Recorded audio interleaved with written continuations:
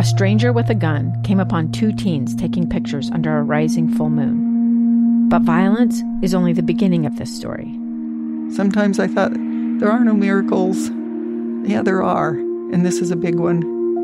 I'm Amy Donaldson, and I've spent my career talking about how lives are undone by violence. The Letter is a podcast about how lives are remade. Follow The Letter at theletterpodcast.com or wherever you get your podcasts. Inside Sources with Boyd Matheson. You heard coverage over this past weekend of the 191st Semi-Annual October General Conference of the Church of Jesus Christ of Latter-day Saints, and there were several recurring themes throughout the conference. One of those had to deal with unity and how we interact with each other. This was not just for the 16-plus members of the Church of Jesus Christ, but for people everywhere. Elder Jeffrey R. Holland of the Quorum of the 12 Apostles set the tone for the conference by focusing on this very topic. Friends, in our present moment, we find all manner of divisions and subdivisions, sets and subsets, digital tribes and political identities, with more than enough hostility to go around. Might we ask ourselves if a higher and holier life, to use President Nelson's phrase, is something we could seek?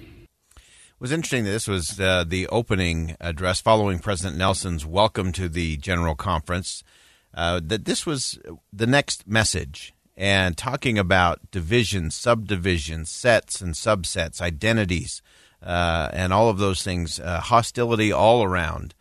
And really beginning with that question, which I think is a good question for all of us everywhere, regardless of what we profess to believe or what faith tradition we follow or what we don't follow. This simple idea of we're all human beings, we're all on this planet together, and do we really have to be so divided? Is there a higher and holier way? Is there a higher and holier life that could cause us to come together and solve problems a little better and a little differently? Elder Dale G. Renlund of the Quorum of the 12 Apostles also suggests an important question to help us eliminate division among us. We might be inclined to say, of course we can have unity, if only you would agree with me. A better approach is to ask, what can I do to foster unity? I love that. We hear that often. Of course we can have unity as long as you agree with my position. That's clearly the issue. You're not agreeing with me. If you just agree with me, everything would be peaceful and everything would be good. But Elder Renlund, who went on to talk about some really interesting examples between nations that we'll come back to in just a moment. But I want to go back to Elder Holland for a moment. He explained that the love of God will actually be the thing that increases peace in our life and help us get rid of so many of these unnecessary divisions. Now, when the love of God sets the tone for our own lives, our own relationships to each other, and ultimately for our feeling for all mankind, then old distinctions, limiting labels, and artificial divisions begin to pass away, and peace increases. Old distinctions, limiting labels, and artificial divisions, because often that is what we are dealing with, artificial divisions based on power, based on politics, but not based on people and principle. When we get back to people and principle, everything seems to line up just a little bit better as we gain that proper perspective. I mentioned earlier that Elder Renlund spoke of a fascinating example between the Finnish people and the Russians and some old disagreements. And that if we would just change our approach to those disagreements, everything else could change. When love of Christ envelops our lives, we approach disagreements with meekness, patience, and kindness. We worry less about our own sensitivities and more about our neighbors. We seek to moderate and unify. We don't engage in doubtful disputations, judge those with whom we disagree, or try to cause them to stumble. Instead, we assume that those with whom we disagree are doing the best they can with the life experiences they have. Now, that's a lesson for everyone in every community, everywhere on the planet, that when we assume that those that we disagree with are doing the best they can with the life experiences they've had, that we don't have to disparage, we don't have to weaponize words, we don't have to hope that someone else makes a big mistake or a stumble. And then we can do, as Elder Renlund said, we don't have to engage in doubtful disputations or judge those with whom we disagree. We don't have to do that. That is not baked in to our DNA. But we've forgotten that. And we've allowed some of the things, including the negative aspects of social media, to create and further this cancer of contempt. Of, if you disagree with me, I have contempt for you, which means I believe you're worthless. You have no value because we disagree. And instead, we've got to be curious. We have to understand. We have to seek to understand and listen. If you missed our special conference conversation over the weekend, we did a whole hour on developing a listening heart. And we interviewed some really interesting faith leaders in terms of what a listening heart really is.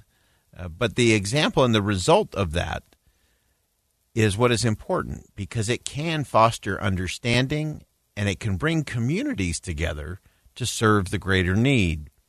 President Dallin H. Oaks of the church's First Presidency began his talk by voicing his concern that people are no longer attending church of any kind and how that affects everyone.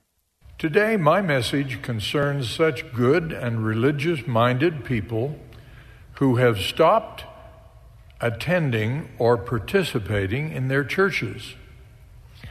When I say churches, I include synagogues, mosques, or other religious organizations. We are concerned that attendance in all of these is down significantly nationwide. If we cease valuing our churches for any reason, we threaten our personal spiritual life, and significant numbers separating themselves from God reduces his blessings to our nations.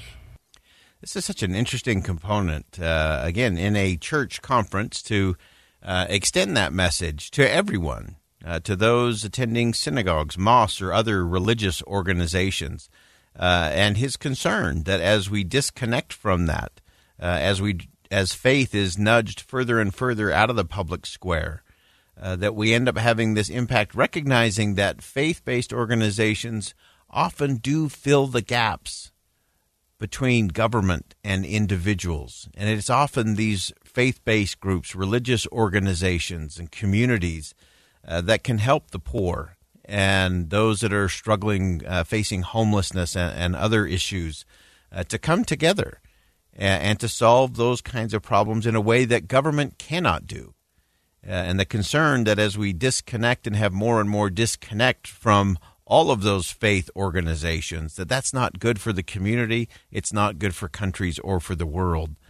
Finally, President Oaks talked about how the church contributes to society through humanitarian work, and again, often that is combining with other religious groups and even other organizations around the world. Most humanitarian and charitable efforts need to be accomplished by pooling and managing individual resources on a large scale. The Restored Church does this with its enormous humanitarian efforts worldwide. These include educational and medical supplies, feeding the hungry, caring for refugees, helping to reverse the effects of addictions, and a host of others.